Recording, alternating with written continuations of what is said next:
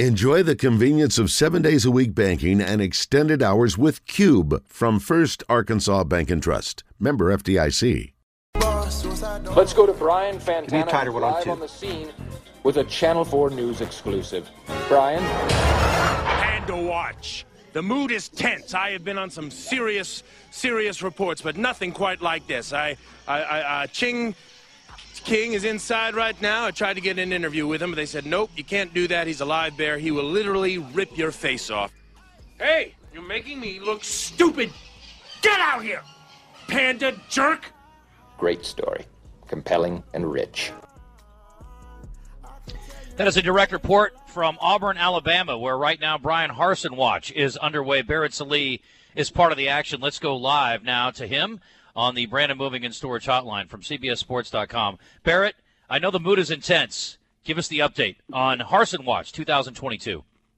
Well, I am not there, but Lane work with Kiffin me, Barrett. And Brian it's theater of the mind. Well, let me tell you, we saw Lane Kiffin go through the door to Brian Harsin with Herb Vincent of the SEC office acting like the bouncer in the secret door that nobody knew actually existed to the SEC office. So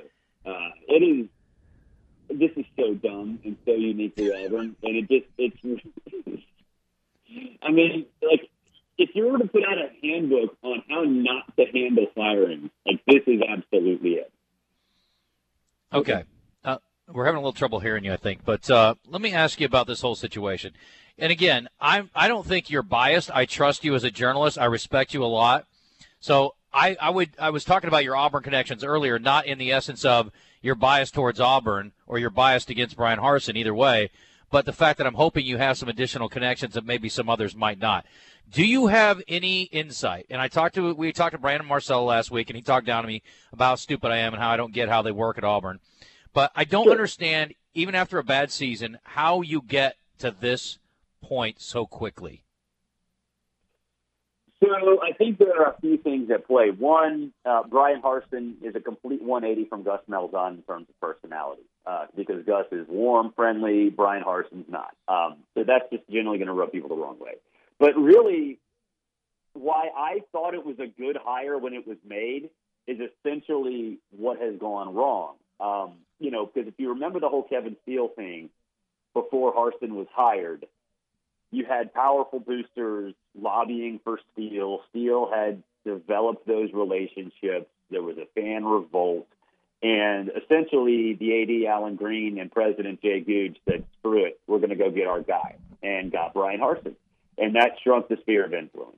And that's a good thing for Auburn because, like Brandon Marcello told you, it's an incredibly dysfunctional place. The power structure is bizarre. And part of this is that the power structure has actually resulted in success. The national championship, the trip to the national championship, the undefeated season in 2004. So that's why these people are so confident in their way working. And so Harsin fires his wide receivers coach 4 games into the season. The offense struggles in an epic fashion down the stretch, even before Bo Nix got injured. They suffer the 5-game losing streak. Then Austin Davis, the offensive coordinator, resigns. Derek Mason makes a lateral at best move to Oklahoma State. And then signing day comes and goes, and nobody gets signed. And so from what I'm told, he was going to be on the hot seat next year because these powerful boosters who were kind of cut out of the conversation got back into it because of the 6-7 record. And when Derek Mason had his exit interview, whether it was formal or informal, I'm told that he said some things that just were incredibly shocking to the administration about Harsin and how he manages that program. And so, the boosters took advantage of a situation. The door opened. They didn't want Harsin to begin with. They were back in the conversation, had a stronger voice. And so I'm told that this thing really got rolling when Derek Mason left, and some things he said led Auburn to really exploring a way to fire him with cause. About the way he treats his coaches, his players, about things he's doing outside the purview of specifically being a head football coach in his personal life, what? Any idea? I think the personal life stuff's a rumor. I mean, it might be true, but I don't think that has anything to do with it. Like, Okay. I think it's purely football because, treatment of players, we saw all of them speak up, both for and against Harsin on Friday. There's no doubt that the treatment of coaches, I'm told that there was a big division between Harsin's guys and other guys, like the SEC guys like Cornelius Williams, who we fired, Carnell Williams, Zach Etheridge, two of whom are Auburn legacy former players, and really, I think, legends, because Zach Etheridge, for a lot of different reasons, is highly regarded at Auburn. We all know what Carnell Williams is, how he is viewed. So I've heard the treatment of coaches, the way the coaching staff was divided, players not necessarily feel like they were being treated equally, all that stuff's at play. And I've even been told that, I mean, you guys know this from the Petrino era, that simply talking to Brian Harsin in his office was a massive chore. Because if you remember, Bobby Petrino wouldn't let anybody talk to him at Arkansas or with the Falcons unless they had like an official appointment and like it was an iCal or something. It was just, yeah. And I've heard not necessarily to that extent, but stuff like that was going on. Yeah, I can definitely attest to the fact that he was not super pleasant to deal with. We're talking to Barrett Sallee from CBSSports.com. Your record is what you are what your record says it is, right? I mean, you are 6-7. You did lose a bowl game to get to that point. But when I look back at the overall performance and playing to a certain standard, I mean, for the most part, there were a lot of close misses. Are you, I guess I'm going to ask you as an Auburn alum in part, but also as a person that covers the sport, about the visual, I guess, of how this looks to fire a guy after year one with what really amounted to a lot of close losses. And in that same vein, I would ask if you think if he'd beaten Alabama, if any of this would even be going on at this point. Well, no, it would not be. If Hank Bigsby goes down in bounds, this would not be happening. Because, again, the door would not be as open, right? Like the boosters would not be able to say we have to fire this guy because the dude just knocked Alabama out of the national championship race. But at the same time, there were also some very narrow wins in games that should not have been close, like the Georgia State game.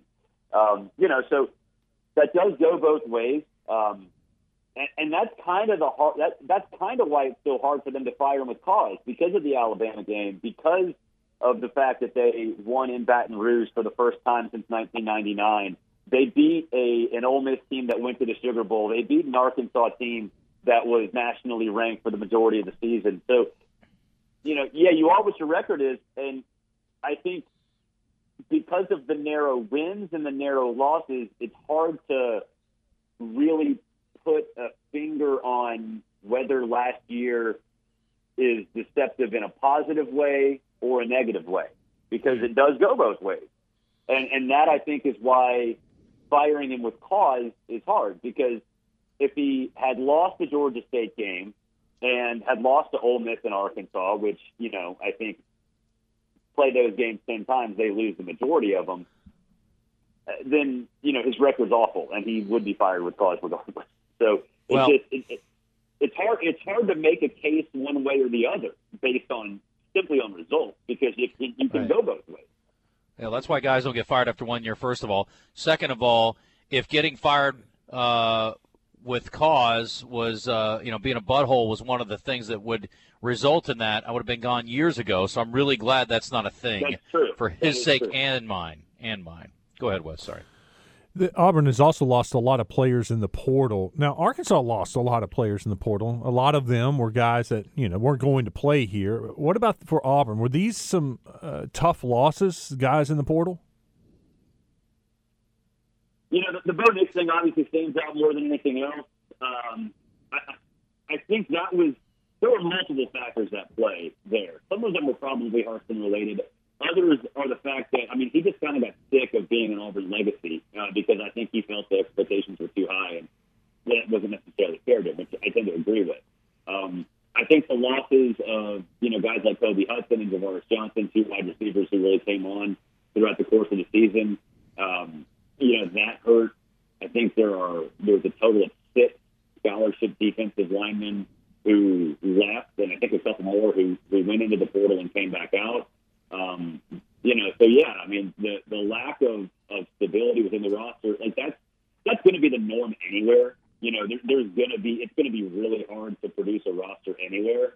But when you lose 24, 25, 26 players before spring practice even starts, then you're essentially on de facto probation in terms of scholarship athletes.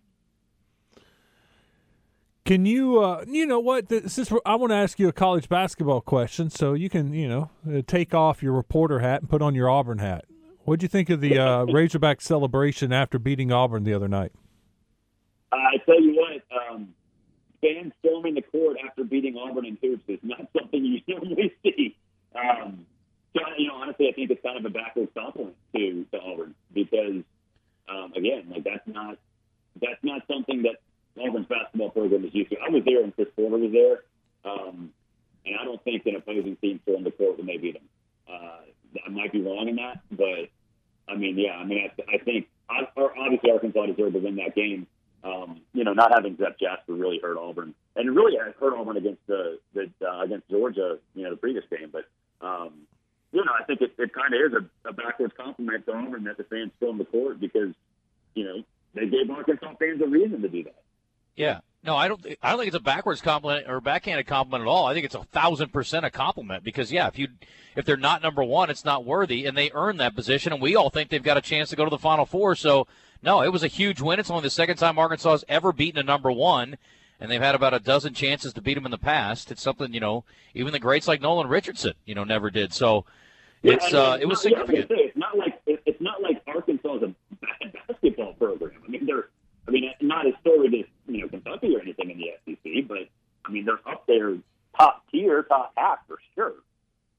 Yeah, like two should be, but probably two. Yeah, so no, I think it absolutely says a lot about where Auburn is right now, and I think Bruce Pearl does a hell of a job, and he's got a really good team. So. A lot has also been made, Barrett, about Auburn and what they do before games, dancing on the opposing team's logo.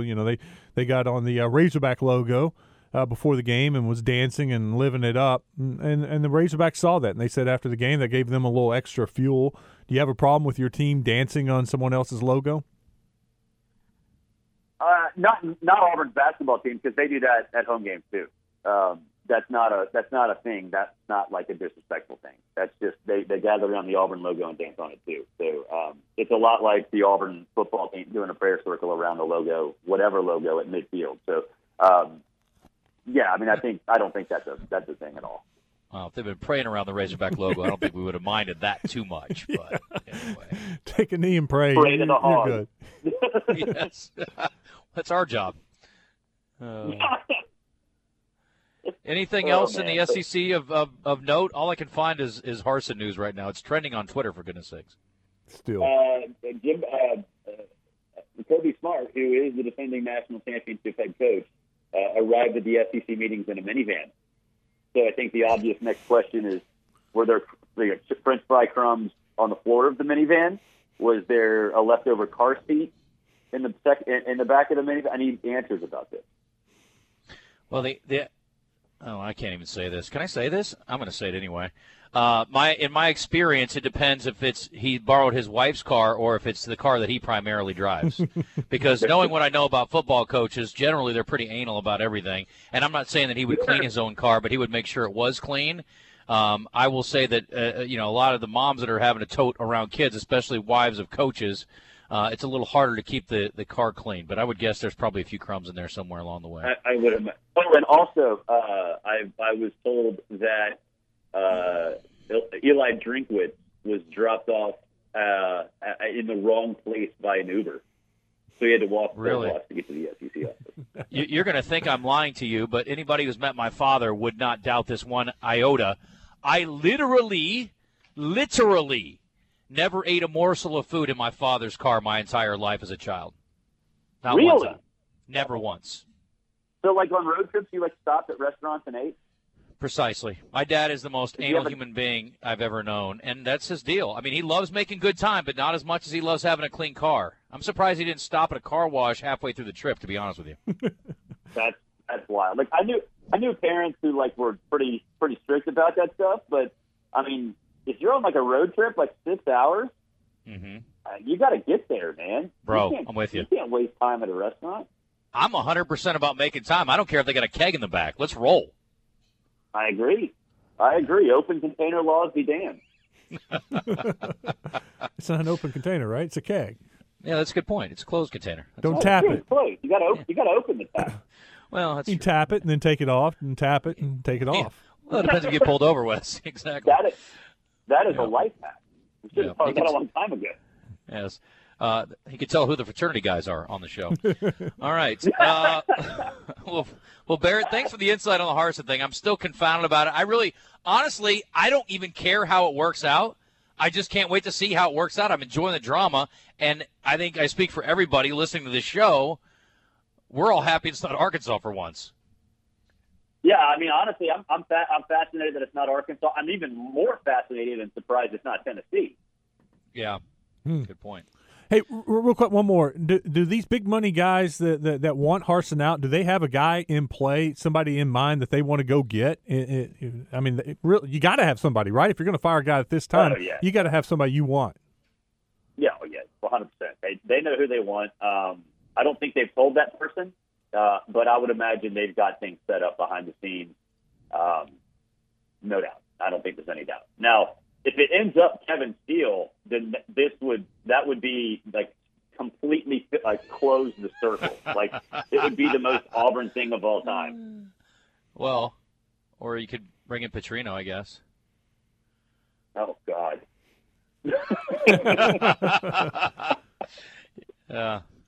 All right, we'll let you go on that note. Try not to have nightmares tonight, my friend. Appreciate it. All right, see you guys. All right, see you. That's Barrett Sallee, CBSSports.com.